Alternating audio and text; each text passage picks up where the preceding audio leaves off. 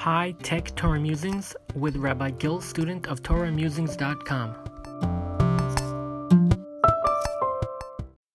Told us voice recognition. So we now have phones that unlock based on a fingerprint or face identification. We live in amazing times.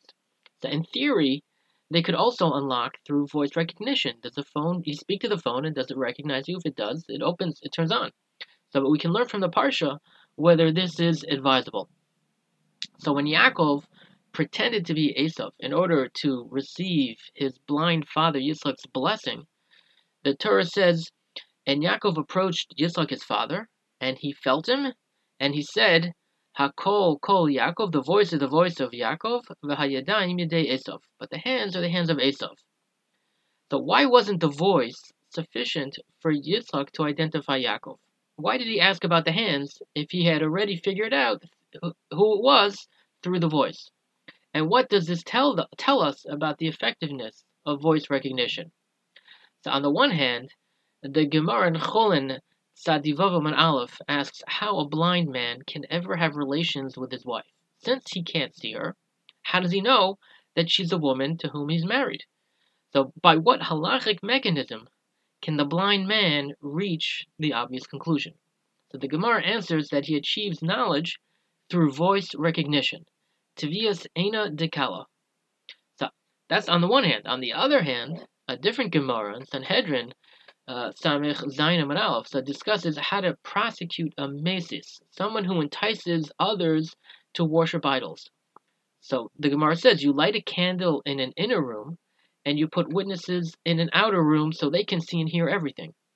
So then you tell the mesis, who doesn't know about the witnesses, so you tell him to repeat what he had already told you. So this time the witnesses will hear and they'll be able to identify the culprit. So Rashi there says that sight, vision, is crucial. If the witnesses just hear him, so he can deny that he was there because voice recognition is not sufficient. So which is it? Is voice recognition good, like for a blind man and his wife, or is it not good, like for witnesses about a mesis? So the Avodas HaGershuni in a Tshuva Kuf Yud, so he was asked about a long-lost son who surfaced. He returned to claim his portion of inheritance from his father. The son brought witnesses who recognized his voice, but not his face. So is this sufficient to take an inheritance?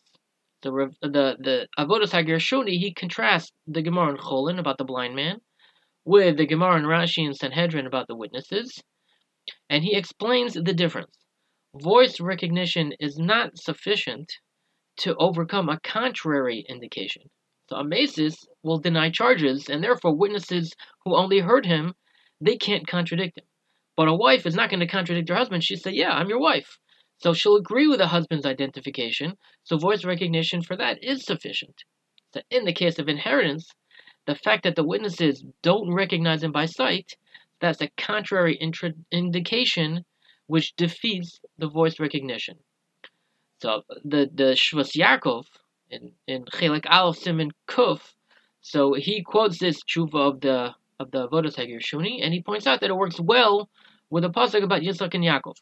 Hakol kol Yaakov, v'hayadayim yedei Esav. Normally, the kol Yaakov, the voice, would be enough for positive identification. But v'hayadayim yedei Esav, that served as a contrary indication.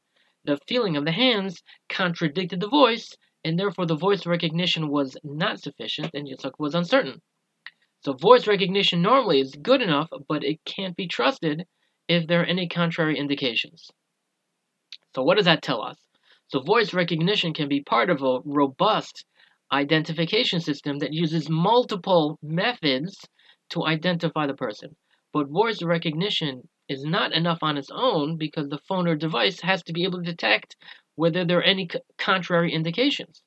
So the voice might be yours, but the face or the fingers might belong to Esav, and therefore voice recognition alone is not enough, but with other things together, it can be sufficient to identify a person.